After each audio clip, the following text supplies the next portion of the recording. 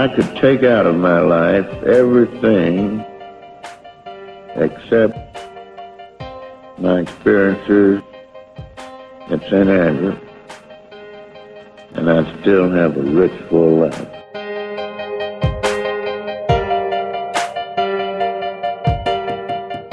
But the last tee shot I hit was more like it. That one in the playoff. Against Barton and Ray. That's right.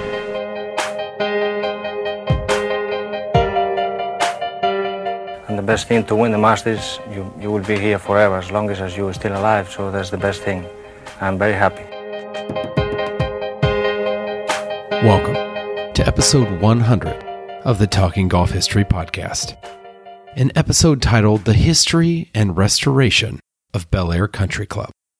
An episode 5 years in the making, a golf course celebrating its 125th anniversary, and a restoration completed this very winter. This episode about my very own country club helps define serendipity.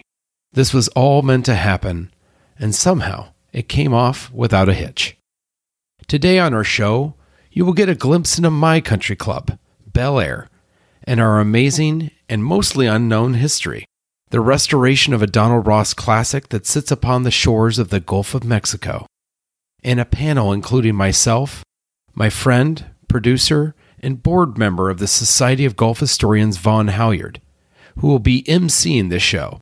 Hal Bodley, the former president of the club, chairman of the Bel Air Restoration Committee, and author of our 125th anniversary book. And finally, Jason Straka of Fry Straka, who tirelessly helped bring Donald Ross's West Course back to life. This is a wonderful show, and I'd like to give a very special thanks to Ed Shaughnessy, the GM of Bel Air Country Club, and Jim Slattery, our head pro. None of this would have been possible without your support. Another special thanks to Hal Bodley, who headed up our restoration committee, and Earl Cooper, our former club president, who was pivotal in restoring our soon-to-be-famous fourth hole. I hope you're as excited as I am. Let's dive into episode 100, the history and restoration of Bel Air Country Club. Hi, everybody. Thanks for coming. Can you hear us okay? Excellent. Good Everybody in the back hear us okay? Yes. Perfect. We're going to jump right in. My name is Vaughn Halyard. I am a lieutenant in the Society of Golf Historians. Thank you for participating, listening, and golfing today. To my left, on the far end, is the founder and previously sole proprietor of the Society of Golf Historians, Connor Lewis. Connor, why don't you sort of give a quick 5-minute, 3-minute intro, who you are and how you started the Society and why we're here today. Well, I don't think I can do that in 5 minutes. No, give me 2 minutes. Okay. Anyway, I'm Connor Lewis. The Society of Golf Historians started really 5 years ago, a little bit on a whim. I would say it's very possible that I was becoming a Cliff Clavin to my friends and family. And one of them, Brian Knutza, who's on Twitter. But anyway, Brian said, you should be on Twitter. And I was like, listen, nobody's going to listen to me. Like, this is no chance. And it turned into something. And then that something turned into a podcast, which has turned into multiple opportunities, which brings us to you. So it's been a fantastic ride. I really honestly didn't think that, I hate to say it, that this many people cared about golf history. And so it's really terrific to have an event like this, our first event specifically, at this historic course and have, our club historian and the architect here to sit down and go through this slew of questions and maybe answer some questions from you guys. So, for quick clarification, this is not your day job, right? No. This job is subsidized by my real job. Exactly. One time, someone asked to be a partner. They're like, I'd love to partner with you, and I'm like, I will need a check for $10,000 because I lost $20,000 last year. Let's do this. Sounded like a great deal at the time. Sold. Next to him is Jason Straka, the golf course architect, who did a phenomenal job. Jason, why don't you give the audience a quick background on yourself? They just pulled me off the street a moment ago, so I'm not quite sure what I'm doing here. No. First off, thanks for being here, everybody. Really appreciate it. Thanks to Connor and to Vaughn and to Hal, of course, for putting this event on. Fantastic. Also to Ed, the general manager, wherever he's at. Ed Shaughnessy is across the room. Waving? And everybody, this is the gentleman here that gave you the books. Ed and Hal. And also thanks to the whole staff here today. They were fantastic. Just brief background about myself. So originally from Ohio, grew up on golf course maintenance and construction. Went to Cornell University, studied under a couple of guys named Tom Doak and Gil Hands and Jim Rubina. So that was obviously entertaining and enlightening. Then went to graduate school at Cornell, where then I mentored under Dr. Mike Herdzon and started with his company almost 30 years ago. And so back in 2012, then Dana Fry and I became partners. And so we've been off and running ever since. For informational purposes, give us another couple of minutes. Cornell is a hotbed. It's, a lot of people have gone there, and just kind of give insight why Cornell is a hotbed. Is there a golf architecture thread or a school? But what is the connection to golf architecture through Cornell? Well, so Robert Trent Jones attended there, right? And so obviously from a U.S. perspective, there draws a lot of kids in because of that history. He studied landscape architecture. But what was cool about Cornell specifically was that it allowed you to really tailor your education. And so while you were a landscape architect major, you could take classes in irrigation and surveying and anything that was related to golf. And so that was, that became the draw. And once there were a couple of people that went there, like RTJ, and then, Tom Doak and Gil Hands, and you go down the list, there's probably 15 or 20 of us now that are actually practicing in the industry. Outstanding.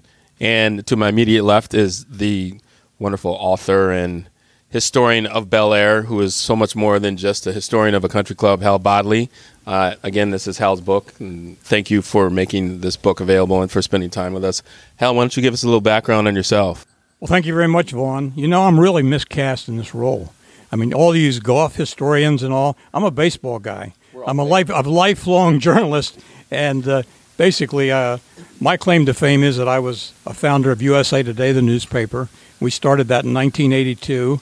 I've done a lot of TV on NBC, CBS, and the networks, and we started a network in Major League Baseball after I retired from USA Today, which is the MLB baseball network, and enjoyed that. I've written a lot of books, but they're mostly about baseball. One on Pete Rose. The most recent book that I did in baseball was How Baseball Explains America. I went to New York, and I did Morning Joe and Good Morning America, and all the New York shows talked about the book, Vaughn, and really very, very good. And I'm sound asleep in the hotel, and the bell comes on the door, and the man said, "You have a message." And it was my wife. She sent a message up from down here. She said, "Your book just got #1 on Amazon." And I said, "Well, that's really wonderful." So I say that only for this reason, that I'm miscast because Ed Shaughnessy, who has become the general manager at this country club, but more than that, a very, very close friend, he's been talking since the day I met him about doing a history book. I said, I never wrote any history books, but I said, I think I probably could take a shot at it because I've written other things.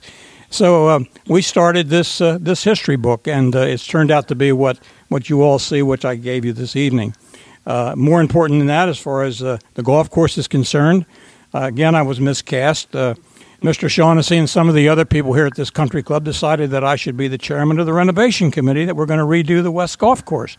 Well, I was a member at Wilmington Country Club in Delaware for 35 years, and we did the South Course, which at that time was rated in the top 100 in America.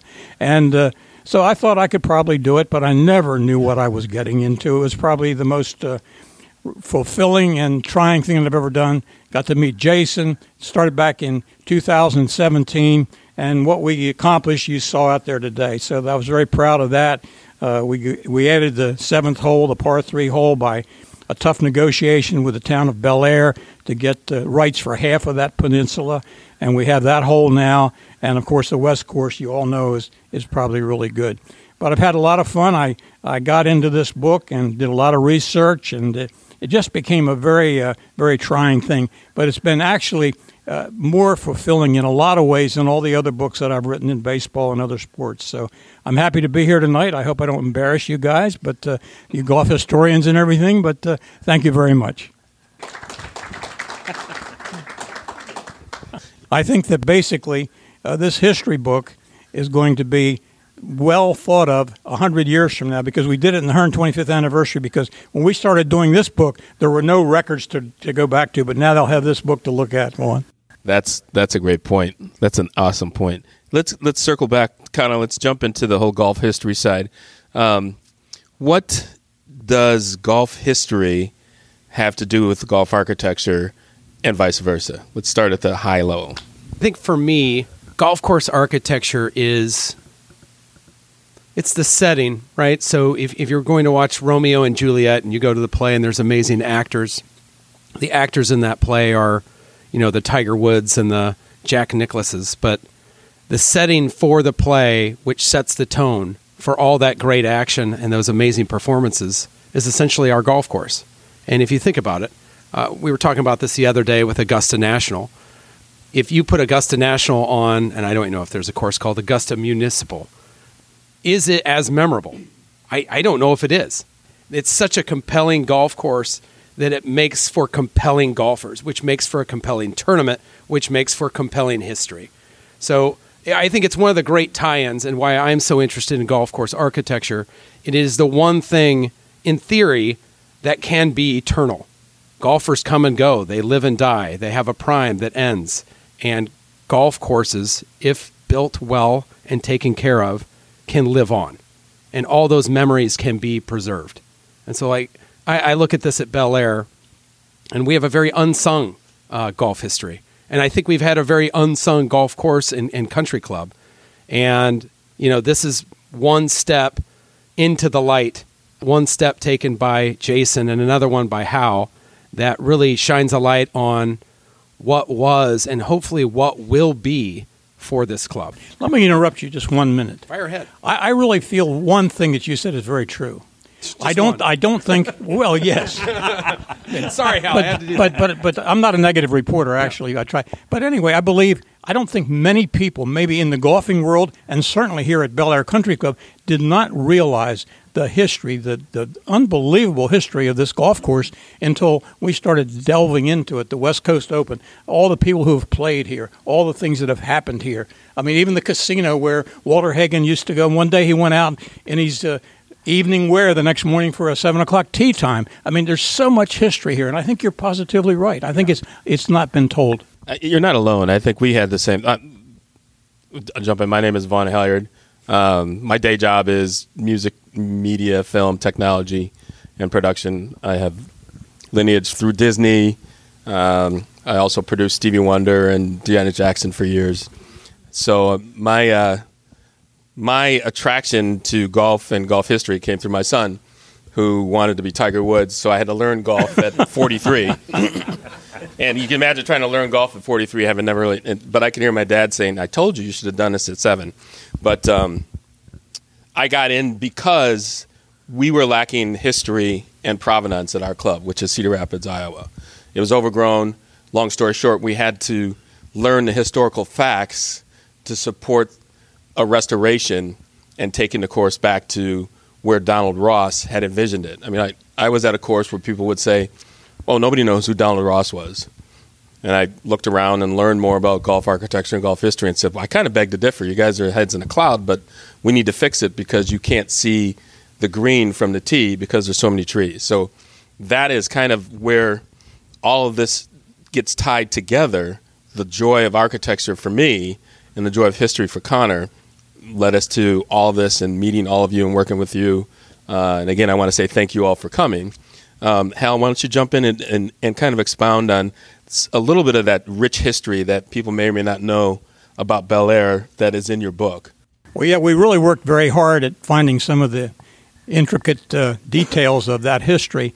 I must tell you that this big hotel that used to be on the grounds here, the Bellevue Hotel, the Bellevue Biltmore Hotel, that was really the attraction back in 1897 and in the early 1900s, because Morton Plant and his dad before that built the hotel. And then they had a 9-hole golf course, actually a 6-hole golf course, 9-hole golf course, and then, of course, Donald Ross came on the scene. But what I've tried to say in this book is that really, without the hotel, we would not have this great history of this golf course. But without the golf courses, we would not have had the hotel and all the people coming here from all over the country in their rail cars pulling up and spending the winter here to get away from the cold of the north. It was really kind of a partnership, so to speak, and that's exactly what this history was all about. And to mention the hotel, I must tell you that much of the history that I was able to glean from this, I found by going into the basement of the hotel, going through some of their really old archives down there. I dug through those hour after hour after hour. One day, I found a photograph of Bobby Jones playing golf here in a match that drew 2,000 people. Nobody knew that, but that of course, is in the book, and you can read about it. I mean, there were a lot of pictures of Walter Hagen, Gene Sarazen. Gene Sarazen built a home not too far from here, north of here, and he used to come here all the time. He spent many, many hours here playing golf here. Arnold Palmer used to come over from Bay Hill and practice here a lot. He had an awesome hole one time on a par 5 hole that he likes to talk about. I mean, he had a chip that went astray and that type of thing. But it just went on and on and on. The West Coast Open. Walter Hagen set the world record of a 62 back, I believe it was back 1924 in the West Coast Open right here at Bel Air Country Club. He and Bobby Jones played a match here at Bel Air Country Club one time. I mean, it just went on and on and on. And the history is just, as I say, I got into this not knowing what I was going to get into, but it really, really excited me and energized me. And despite the fact that I've had some baseball books that have done quite well, this has been really the most exciting thing that I've ever done. And the reception of this book here at the club, at least, and from you people here tonight, has been just awesome. It's really kind of given me goosebumps. Thank you, Vaughn. Oh, pleasure. Jason, let's stay on the history thread. Talk about the history in your research and your process. And just for time's sake, specifically to Bel Air, what did you uncover? What kind of things did you restore from Donald Ross that had either been eroded or eradicated? And how does the history fit into your process? How much time do we have? Vaughn, I would say that, some of my colleagues are sitting here tonight, and I think that most of us would probably agree that to most members at a particular club, history becomes anecdotal. They like to say that they're a Donald Ross golf course, but, when the rubber meets the road, sometimes it doesn't mean as much to them, or maybe they don't care as much. And so, that's one challenge that you have to sort of, break through and overcome and educate. And so, and that happened here.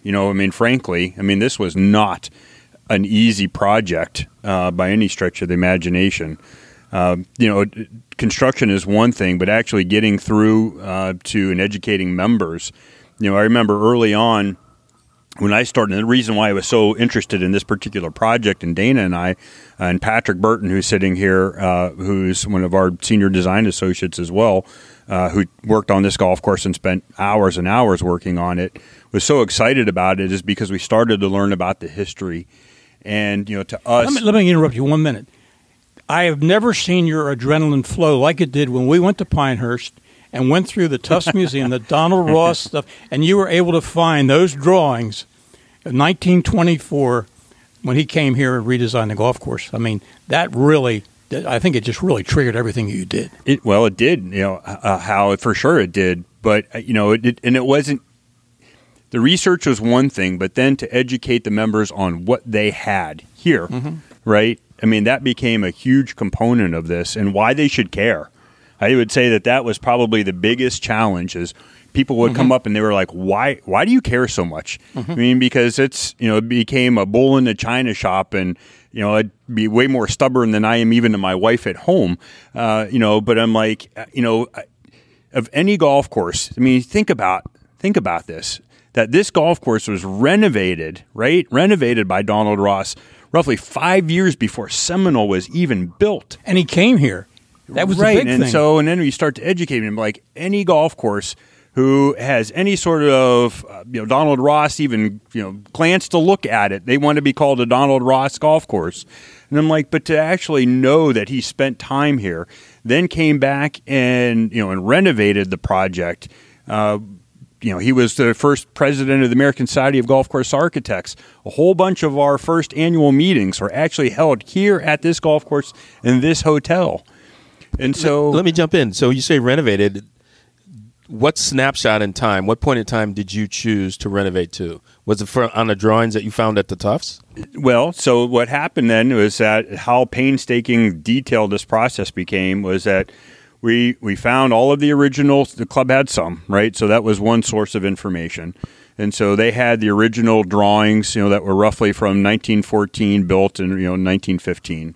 And so that became one set of information and whatever pictures from that time period. And then that essentially became the base, right? So we converted all of those to modern day documents, right? Because he did blue line drawings or blueprint drawings and sketches and things. So we actually went through and, Patrick, who's sitting over there, actually scaled all of those drawings to a modern day base map, overlaid them. And then another piece of information came then from the hotel, right? So they had all kinds of archives in the basement, and we just poured through all of them and found pictures, postcards, old photographs, articles, sketches, anything. And then, of course, at Pinehurst. And so then when we went to Pinehurst, we actually then had his remodel notes and drawings from 1924. And so the things that he didn't like, now this is interesting now. So the members that are here, so there were things that he did that he didn't like, 1915 or how they aged or how they matured. He wrote about them and sketched about them, about how he wanted, and did change it. And so from 1924, we took all of those notes and all of those plans, and if there was anything different that he wanted in 1924, we basically cut out those sections out of his 1915 design and then put those in. One more interruption. When we had to sell the membership on returning to this Donald Ross design, we had a big, of course, membership meeting because they had to approve the cost of the golf course renovation. We put out a brochure for the membership, and we used each of those drawings on each of the 18 holes that we were going to renovate so the members could actually see what it was going to look like, going back to the Donald Ross 1924 design. Yeah, well, I want to continue on that thread, the storytelling part of the history, which is essential to you're basically marketing and selling and evangelizing the need for restoration to your membership.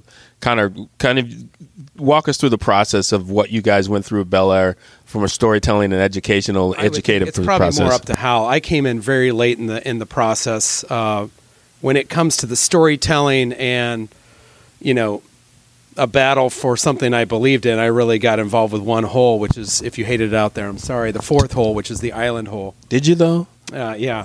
So you deserve a lot of credit for that. I remember the meeting that we had where we tried to sell just the inner circle on, making that sand moat around the number 4 par 3 hole. And I think you did an outstanding job of presenting that. And I think people are already talking about it. I hear a lot of members saying, I really like that hole. Yeah. Thank goodness. So it was I don't know if anyone's ever done an hour-long PowerPoint on one hole. We sure did. His notes and letters. And his brochure that he gave us for that hole was larger than the brochure that I did for all 18 holes of the golf course. I couldn't take a no. No was not a possibility. And, it's, like I said, every time I play that hole, I smile, even when I go in the bunker. But I think ultimately, it's beautiful and stunning in its own, piece of architecture. But as I say, I think it'll probably be the most photographed hole in the state of Florida when it's all said and done. Staying on that thread, kind of talk to the room and share with us kind of your thoughts on the connection of storytelling of the history to the actual architectural implementation. Taking the facts separated from the fiction and translating that to a plan that can be built. Well, I think what we need to do now, I think Jason's done something that's quite frankly staggering. I think the course, in my mind, is near perfect. I've probably played it 30 times, and it's played differently 30 times. And one of the amazing things when we deal with architecture is you're out in nature. So yesterday we played, and we had a 30-mile-per-hour wind that was in the exact opposite direction as today, where we had 30-mile wind. And it just changes the dynamic of that hole. I think there is an education that still needs to probably ongoing with the club as to, why we have, these amazing greens. And I think they're amazing. I think that it's good to have a challenge that, a challenging hole, or I'd say good architecture has interesting greens. And to that point, I know there's been talk within the club, and I think I don't know what the vote is right now, but I think the cop mounds are one of the amazing things that sets this course apart from almost any I've ever played, and other than being in Scotland with its sandy dunes.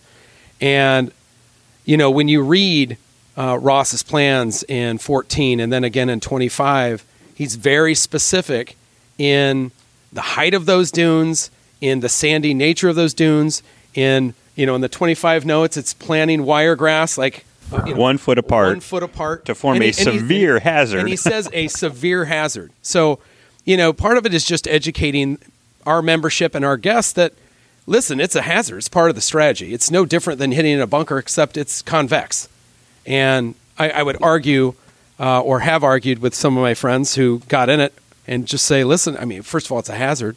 But second of all, I'm like, I think there's an argument it's easier than hitting out of a 4 foot deep bunker. So, I think there's a little bit of storytelling that still needs to be told. But the one thing that I always go back to, this is outside the golf course architecture, so I apologize, is, the course that we played today, and I truly don't think I say this with bias, and I get this, I'm a member, but we have one of the greatest histories of any golf course I've played in a long time. The Florida West Coast Open had, as you said, all of those great pros. Well, Ben Hogan, Sam Snead, Gene Sarazen, Bobby Jones, Walter Hagen, Babe Ruth played here, Ty Cobb played here, the former King of England, who, Edward the Eighth, was staying at the Bellevue Inn and playing here for a month. Right. And on top of that, you have Hagen 62. And it's the oldest golf course in the state of Florida. And it's amazing. And then there's little things. We talked about this before, is Brad and I talked about last night, is I don't think a lot of people know that out of the 400 and some golf courses that Donald Ross designed, our East course was perhaps the shortest of them he ever designed at 5,720 or 5,727. And it was a sporty, fun course. And the fact that 3 of the first pros here won the U.S. Open. Yeah. So, and there's no other club that I'm aware of in the United States that can state that they have 3 pros that won the U.S. Open. And they were Laurie Ochterlony, Alex Smith, who won 2, and Billy Burke in 1931. And it's a staggering piece of history that, and this is let's throw this out in left field and I might edit it out. But, I've been thinking about if I were to have an alternative logo, a lot of clubs really like the alternative logo. And there's just so many places you can go because of our history. You could have a locomotive from 1897 because we wouldn't be here without the train. You could have the 3 U.S. Open trophies. You could have one of my favorite stories is the Spanish-American War happened a year after this club was founded. And in 1898, they actually had cannons set up around the state of Florida, including Bel Air, on our bluffs, because we thought Mexico might invade us. And so, imagine a cannon on there. So there's so many quirky things, and I think it all gets tied together. I love this course before it was restored. And a lot of you follow the podcast or know me from the Society of Golf Historians are aware of how much I travel and play golf at some amazing places across the United States that this history gig has afforded me. And the best thing I can say about this course is I feel homesick when I leave. Obviously, my family. Jen, if you're listening to that, I love you dearly. It's not that. She doesn't listen. Just talking. She doesn't listen to the podcast. It's 100% true. But her friends might tell her. So, no, but I play this, and I'm like, I don't want to play anywhere else. Yeah. That's the best compliment I can give you and Donald Ross, the restoration and his initial work. Let's go to Jason. Jason, with regard to the features and the history, for posterity and a little bit of explanation, kind of go over some of the features like the cop mounds, the greens that are so intricate and so interesting. Those were not your those were not necessarily your doing. That's from your research. I think it'd be great to hear some insight with regard to, what the cop mounds are, why they're there, what size they were back in the day, what size they were proposed to be, and those features in relation to the features that you built.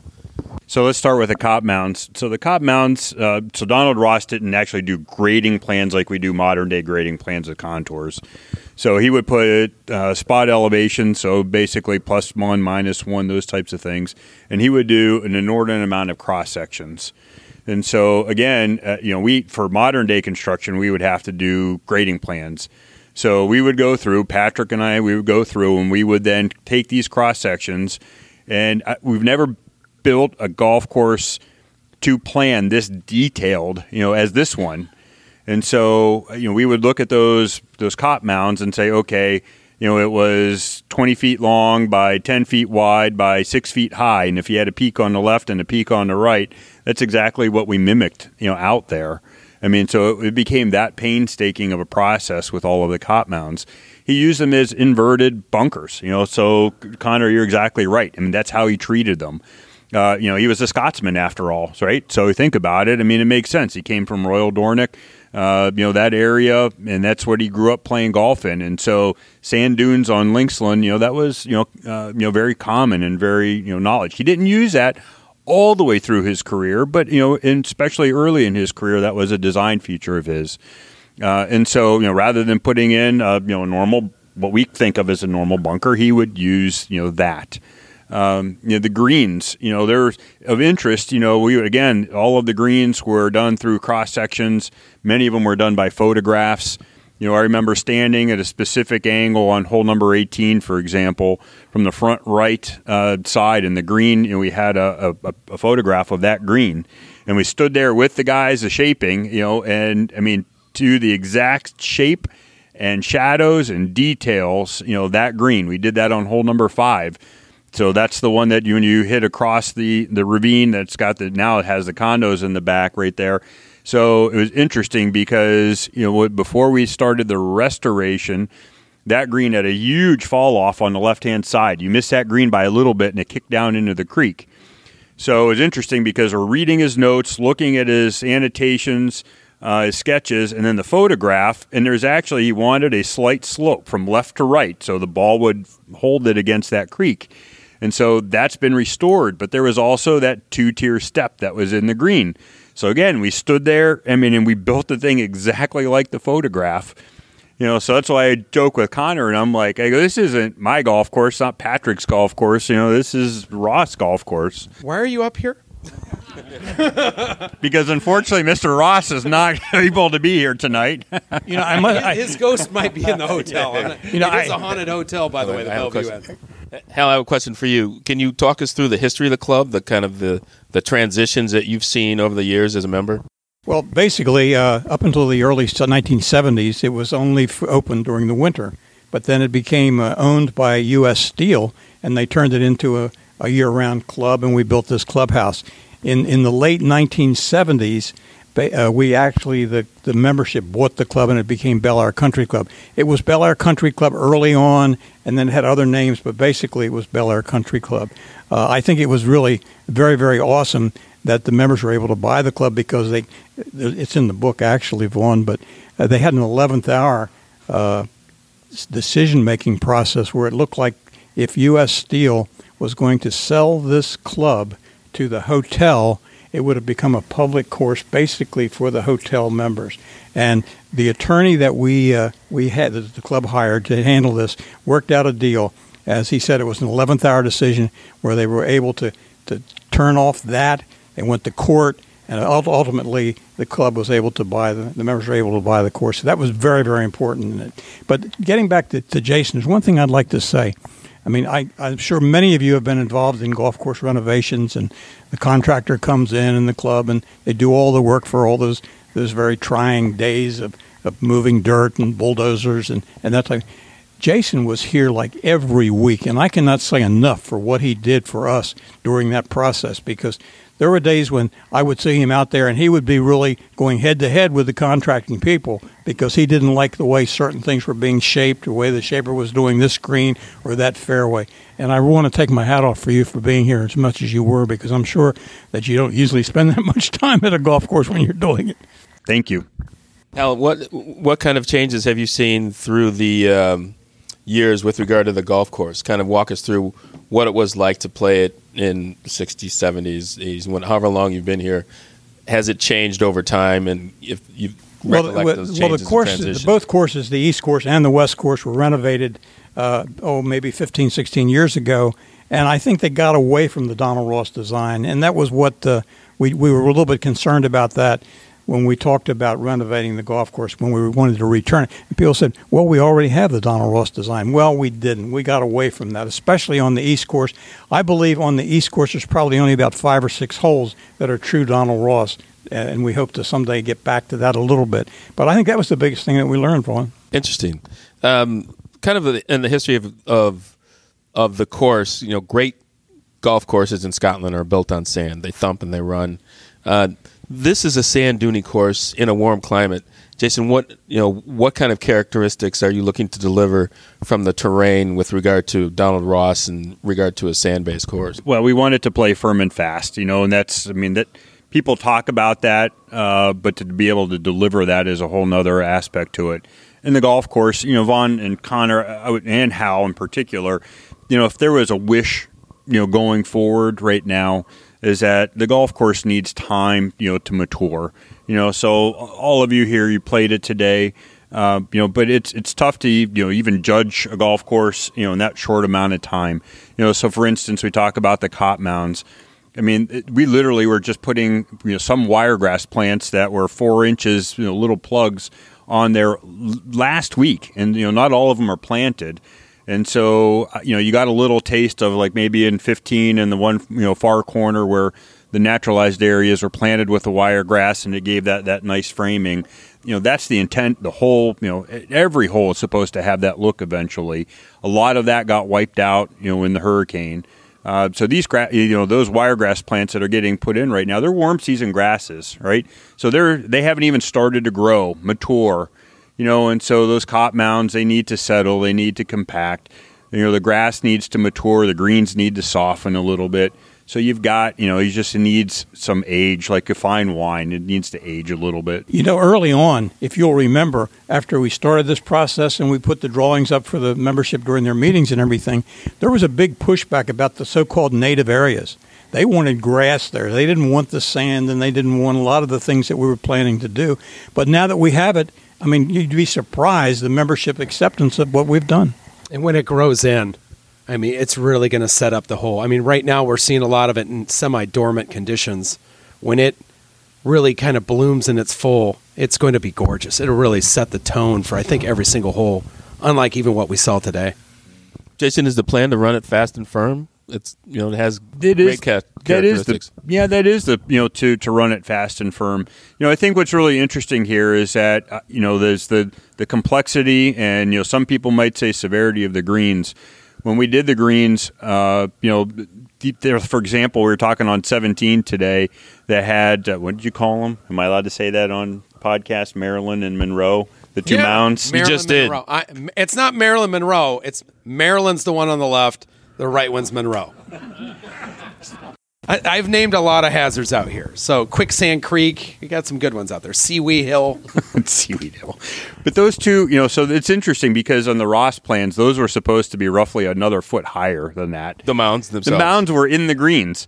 So understanding, that we're balancing, the modern day green speeds, with, trying to keep the complexity of the greens, so I know that some of those greens are really riding a fine line. And so, it's, there was somebody who wrote on the internet today, the greens are great, keep them at a 10 and keep them, really interesting. As architects, and a bunch of us sitting in the room, that's always a debate that we get, because we don't get to do a lot of those fun types of interesting things. If you're running a green, a speed at, a 12 or 13, it becomes impossible. You have to have flat greens. And so, that's, you want to keep those complexities in there, and if something needs to be softened, in time, then we'll address it. I mean, hey, look at Pinehurst number 2. Donald kept tinkering along there for however long, right? Well, and I would argue, if you look at, severe green speeds, but also amazing slopes. Augusta National. When you see that course face to face and some of the slopes that are in those greens that roll at those Seminole. Seminole is another one. Yeah, you putt it off the green for sure. So, but I agree. I think, from a maintenance standpoint, got to keep it below 11. I don't think we can duplicate what we do over here on the East Course. But nor would I want you to. No. And I don't think you would either, because then you would lose, you would lose a character of them. The other piece to this too, and I'm not going to say it's unfair to judge the character of the greens as a guest, but as a host, there is a real home field advantage for the members who play these greens on a day-to-day basis. I know. Are you laying down a bet to everybody in the room now? I'm telling you, there are bets to be made. But that's true of great. I know. So I did not do what I thought I was going to do, which was to tell Andy which pins I wanted to see, because there are some pins out there that I think take the course even to another level. Like on hole number 13, back left pin, where you have that kidney-shaped, dead elephant that you buried in there. You put it back there, fantastic hole. One of the best greens out here is hole number 10. And on hole number 10, there's a pin in the back left that if you're in the fairway, the damn flag does not look like it's on the green. It's literally floating out in the middle of nowhere, and if you're on the right side of the fairway, the two flags between 10 and 11 match up. And you're thinking, what the heck is that? The first time I played here, I saw that, and I was like, that is the greatest flag I've ever seen on a golf course. What I tell you today, too, next time when you're out playing, I'm going to walk and put that pin in the bunker. Yeah, just ahead of you. It looks like it's. I literally was playing it, and every time I take people when we're playing down 10, and Vaughn can vouch for this, I say, listen, when the pin's right there, it looks like it's floating in the air. And all you can look at on that approach, even with a wedge in your hand, you second guess it so badly that you just throw it out in the middle of the green, and you have like a 60-foot putt. So I would have to. Everybody asked me my favorite green. I would say probably 16. And interesting, because that's the one that's got the the spine that runs right through the middle at a diagonal. You call it the serpent. The serpent. Because Vaughn, there are things that I don't know that I would have had the gumption to do on my own design here. But when you're out there and you're shaping that in the field, knowing that that's the Ross green, I was giddy. I was just laughing. I thought it was the coolest thing ever. And it was so much fun to put that in. The art of camouflage on that hole is specifically amazing to me because it's already elevated a little bit. But when the pin's in the back, the pin actually looks closer to you because you can't see the bottom of the hole. And so when I tell people to play it, I'm like, don't you dare leave that short. You have to go for that flag. And God forbid, if you hit it right, you are screwed to another level of screwed. You have to play that serpent on 2 or 3 breaks. It is one of the most difficult putts I've ever seen. And if there's no one behind us, I always drop a ball and say, try to make this in the back corner. And it's all speed. How about the green on number 7? Without a doubt. Yeah. Yeah. Somebody hit it to 5 feet today, almost made a 1. But go ahead, I'm sorry, Vaughn. Yeah, that's right. Hal, what was your impression the first time you played the restored course? It's much bigger than I can handle. Really, I used to be a good golfer, but when you get older, like I am, you wish you could play as well as you used to play. It's really a tough golf course, but I think a lot of the members here are saying that too, but they're enjoying it. Do you have, we all have the conversations at our club, with all the tee box opportunities to move up, have you found another tee box that might allow you to have it more fun? I think that's true, and I think the members are finding that out too, because they can, move up. We have I think the average age of the members here is something like 62 or something in that area. So they're not going to hit the long drives, so they can move up a little bit and they can be very competitive at that yardage. Interesting. I'll give a little caveat, not to how to play it, but I think I've hosted, now like 80 people, but it was probably 30 prior to this in the last month and a half. And I think I probably have another 30 here in the next month and a half. But after every round, and I'll be curious to ask all of you, maybe we'll do a thing of hands here. I'll do it when we're not recording because That's not great podcast material if people are raising their hands. It's hard to see. But I like to ask people, which was your favorite hole? And I think this is kudos to Ross and the work that Jason's done here, that I've received 9 different answers. And it's not even like one vote per 9. I mean, it's like there's multiple people that think this hole's the best and this one. And I mean, like, that's half of the stinking holes. People are saying that is their favorite hole, which I don't run across that a whole lot when I talk about golf course architecture with people. The other thing of note from a historical standpoint that I like to brag about the club is in 1916, so it was a year after Donald Ross had unveiled the 36 holes at Bel Air, there was an AP article that ran across the country that said that Bel Air was in the top half dozen of golf courses in the United States from a design standpoint. And I'm not saying we're top 6, we're probably 7th. But I mean, but I'll say this. I mean, it speaks to have it back means a lot. Like, think about this, folks. The course you played today, Walter Hagen dropped a 62 from 6,500 yards. I mean, if you played from the blue tees, he dropped a 62. That's using hickory shafted clubs. That is a strain of grass that probably rolled like a 7 or an 8 on the stemp. Your fairways were not getting any roll, and a 62. I mean, I could probably do the math because I've done it before on what's considered the greatest sub 60 round, but that's got to be equivalent of like a 54, 55. Today, it's such a ridiculous number. For with regard to the features, Jason, maintenance-wise, right? Cop mounds versus groves of nasty trees. All right, I'm leading, but yeah.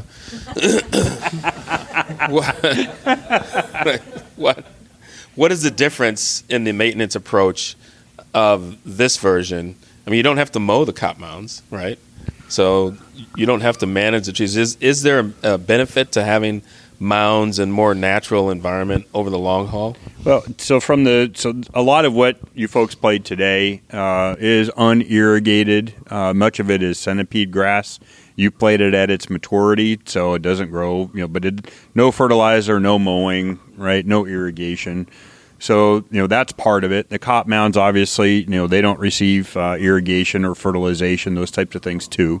And then I mean Listen, Ross wanted wiregrass at 1 foot apart. I mean, it's going to take time. One of my favorite stories, I'm going to give this to any member that's in the room here, and for those of you who aren't members, you'll appreciate this too. So Bob Farron at Pinehurst became a very good friend of mine. And so when we were doing the education and getting ready to, convince the members to restore here, Hal and the group came up with me, and we spent time not only with Brad at Tufts Archives, Brad Becken here, but also we went to all the different golf courses around the area and spent time at Pinehurst 2 and 4. And Bob would always tell me, I said to the members and the people that would come here, I said, how did you let them to get you to mature, all of the native areas, right? And so he said, it's always a challenge, Jason. Just keep grinding away at it. Keep grinding away at it. That's easier said than done, by the way. And he said, but, I will tell you my favorite Bill Corr story. And I said, what's that? And he said, we wanted to have, the big unveiling and to say that the golf course was finally done. And he says the PR people here at Pinehurst would go to Bill and say, is it done yet? No, it's not done yet. It's got to mature some more. It's got to, be patient. And he said, Jason, this would go on month after month after month. And then finally, she said, well, Mr. Corr, the golf course has been open for a year now. Are you sure we're not done yet? And, not done yet. So, that's the type of thing, Vaughn, I think that's got to happen here in those mounds, right? I mean, so some of them are going to grow. Some will pick away some plants. We'll move some here. We'll add some there. And it's just going to have to mature, for a while. I think one of the big things that, maybe we should mention is that we had to use ryegrass because of the fact that we had some storms and the growing season of the 2 grass. hurricanes is a storm, right? Huh? Delayed it. But so they're going to have to close the course down for 2 months next year and redo with the Bimini grass. Right? It's this year. Oh, this year, right, yes. Go back to Connor. When the course was built to these specifications by Ross, do you know offhand what other courses would be contemporaries in that period?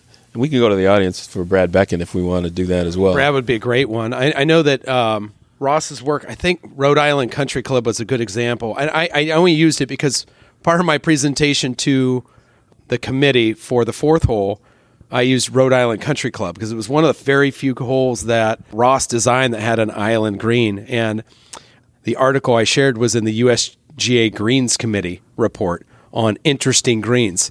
And so, obviously USGA definitely gave me a one up, I think, when we were making that argument. I'll say this. I think what Jason did, in my opinion, is, first of all, faithful to Donald Ross. I think it's key to know that. But I also want to say, to me, it's daring. I mean, I think it's hard to put back, sandy dunes. We sit on a sand base. I just think it's one of the greatest things that we have out here are those sandy dunes cop mounds. And I think the way they're out there pulls the entire course together and gives you a feel that every hole is working together, but every hole is special in and in itself. And I just think the way we look at hazards, what I hear from our membership is I don't see sandy dunes like that anywhere. And to me, I'm like, God, isn't it great?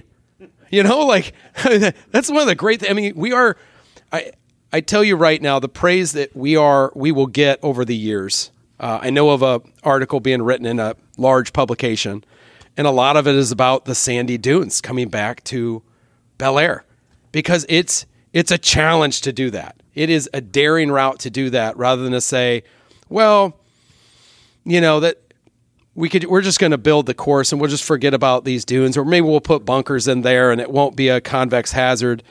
And I don't know the trials and tribulations you went through to get that done, and especially the committee for agreeing to do it.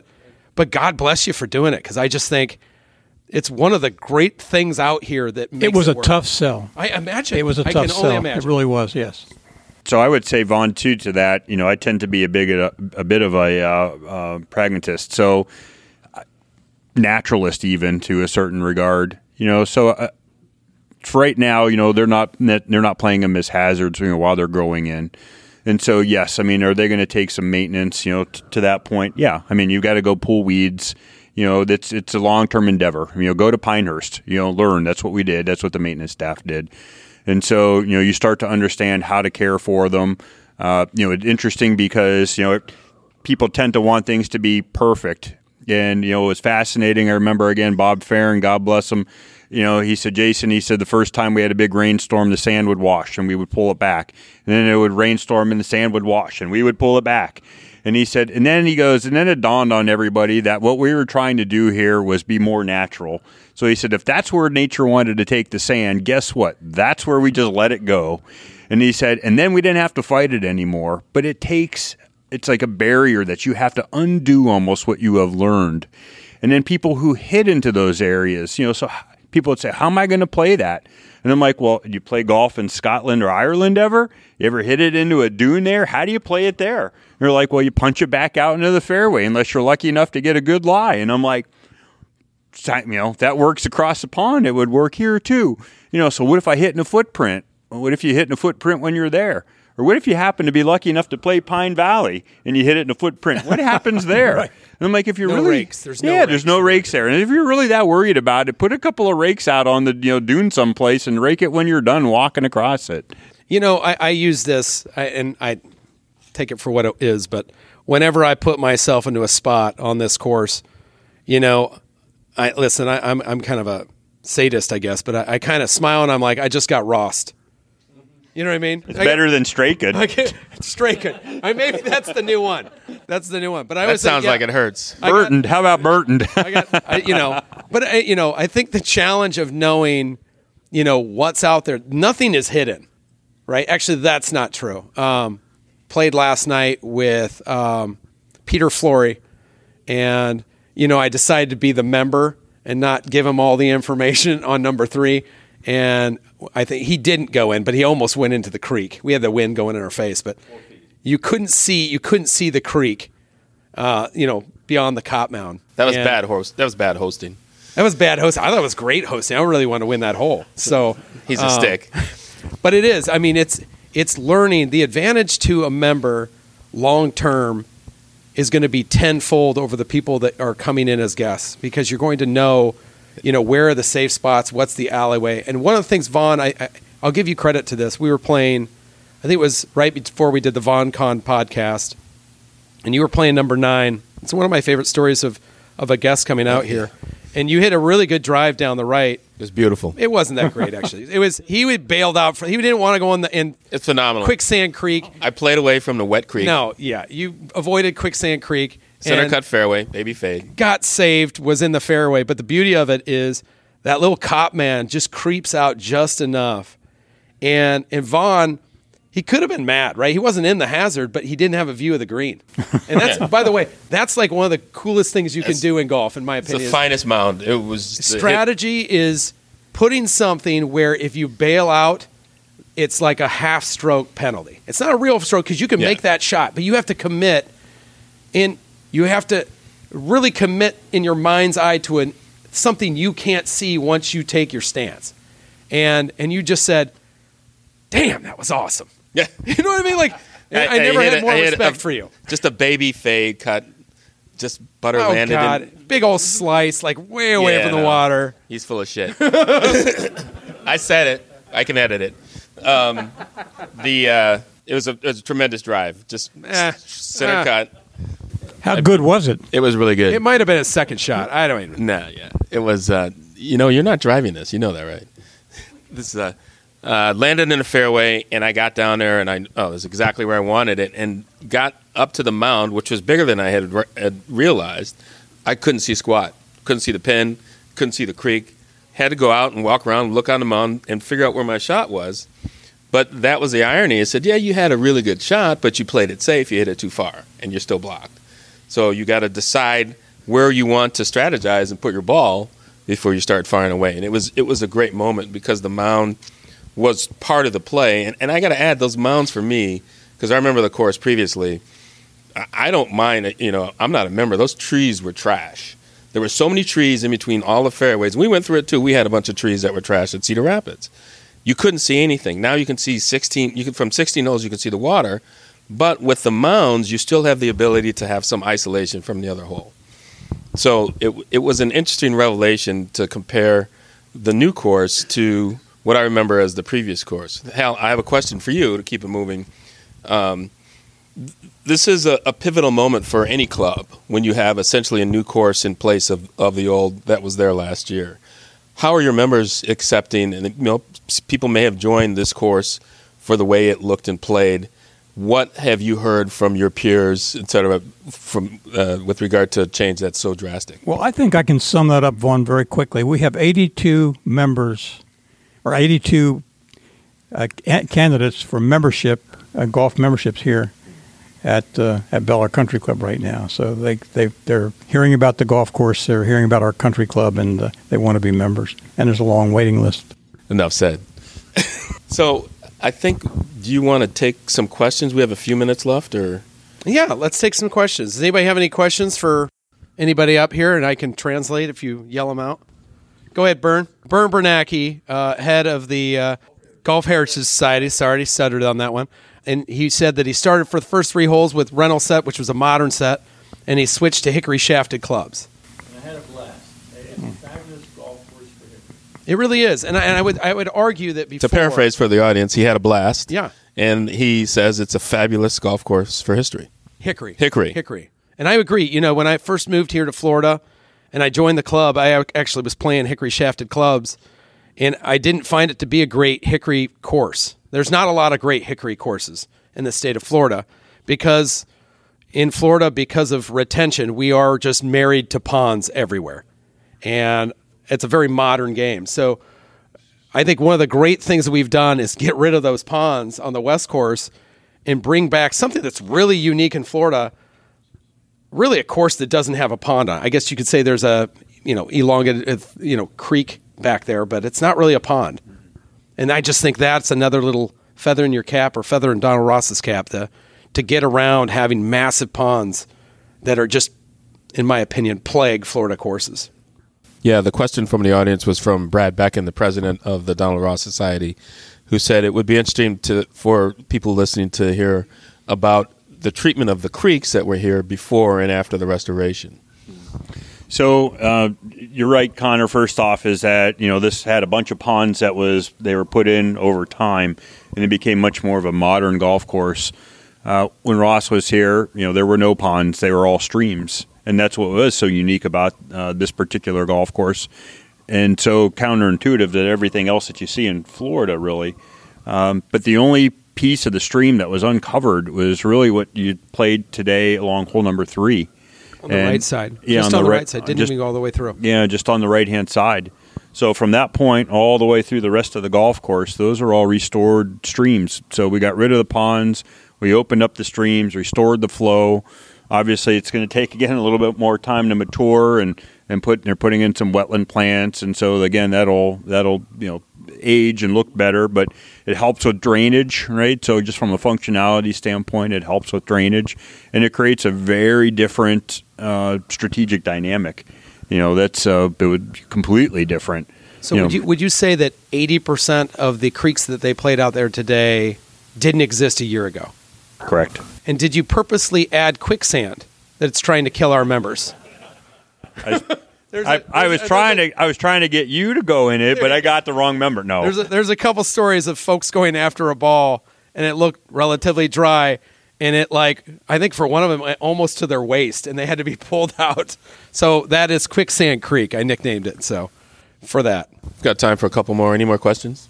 So to paraphrase the question, just so our audience can hear, he's asking, what kind of preparation do you put in, or what advice can you give to clubs that are celebrating centennials and 125th anniversaries that you did here at Bel Air? Well, I think what we did, first of all, this probably would not have happened had everything gone correctly in our 125th anniversary. We had some delays because of permitting problems. So actually we were delayed 2 years from when we actually were going to do the renovation. So I think everything happens for a reason, and that was really quite fortunate that it did happen, because we could build on that. But I think you have to build on the heritage of the golf course and build on the heritage of the country club and make your members feel how important it is to do this.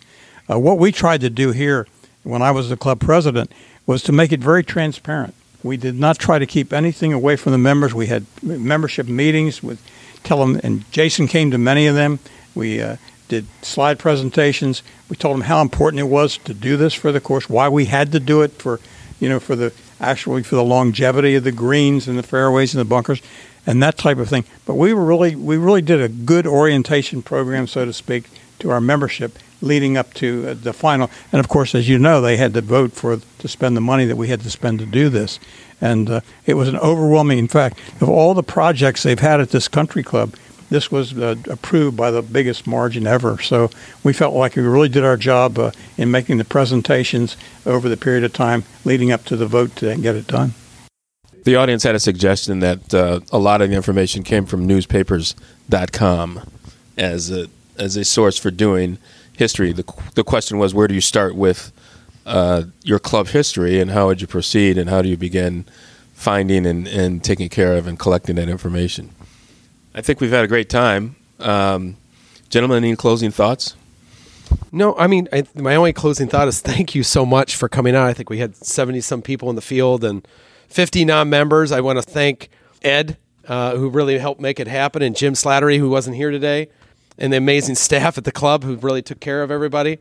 But thank you so much for coming out and enjoying the course and just coming out and play. It was, unbelievable windy conditions, very Scottish conditions to celebrate the dunes, I suppose. And, I respect the fact that it takes a lot for you to come here. I have, by the way, I've got my high school classmate over here, Tori Landry, coming from California. One of my biggest fans. I'm going to autograph some stuff for her later. We call her Mrs. Automatic. Not for good reasons. It's all about golf. It's golf. That's her husband. He can beat me up. Trust me, we're fine. Tori, would you like the mic or no? Jason, any closing thoughts? I'm not sure how to quite follow that, but go around, go long. Again, thanks for all of you to coming out. Special thanks to the members who are here that want to continue to learn about the history and to be caretakers. Special thanks to the man sitting next to me here who's become a trusted and special friend. I can't tell you, without him, I don't know that this project ever gets done. So in his patience with me, certainly paid off. Thanks to Patrick Burton, who's here in the staff, unsung hero, because all the hours that he dedicated to this project, a lot of it behind the scenes, and does this. He's a special man and a special architect, and so a big thanks to him. A big thanks to Brad Becken sitting here, because I would call him when I would hit a roadblock. This is before I got to know you really well, and I would say, Brad, I really need a lot of help from the Donald Ross Society. Can you please write a letter about this? And then next thing you know, to the membership of Bel Air Country Club. And I'd say, if you don't believe me, believe the Donald Ross Society. So, and thanks for Vaughn and Connor for putting this together. It's been a lot of fun today. Hal? I just want to say that as a member of the Country Club, as the chairman of the renovation committee, and the broken down writer of this book, and all, I'm just flattered that everyone came and had such a good time today. And thank you very much, and God bless everybody. I want to wrap up. That's it. I want to echo everybody's thoughts and closing statements. We're in the middle. I was a green chair and a golf chair of a restoration. It was a major restoration. We did a lot of it in-house and went very well. We ended up being listed in some top 100 lists that were very gratifying, because that was part of our plan, just to at least recognize the excellence of the club, not only for the members, but for people that were working. It actually makes it easier for us to hire people when we say, hey, come work at a top 100 club. It's that simple. And I think you guys are well on the way to that sort of status, because this restoration is nothing less than transformative. And I say that with some involuntary expertise, because that restoration that we did was destroyed in about 45 minutes by 90 to 145 mile per hour winds. So we are in the process of going back to renovate, because a lot of those Donald Ross features and lanes of play are no longer there. So I have a special place in my heart for people who really take the time to learn about what it is that needs to be restored, what needs to be shared with membership, what excellence needs to be recognized by the golf architecture, because that delivers the experience. So thank you guys for allowing me to be part of your world, because it is just gives me joy. I hope you enjoyed this episode, which is so near and dear to my heart. Bel Air Country Club is a special place for me, and now perhaps you know why. 50 non-members journeyed to Bel Air from all over the country to help us celebrate our history. A special thanks to each and every one of you. I wish I had enough time to thank each and one of you personally. You made this event even more special with your presence. This episode took so much out of me that I don't even know the subject of our next episode. But you'll soon find out. Thank you for listening to episode 100 of the Talking Golf History Podcast. Until next time, yours in golf history, this is Connor T. Lewis.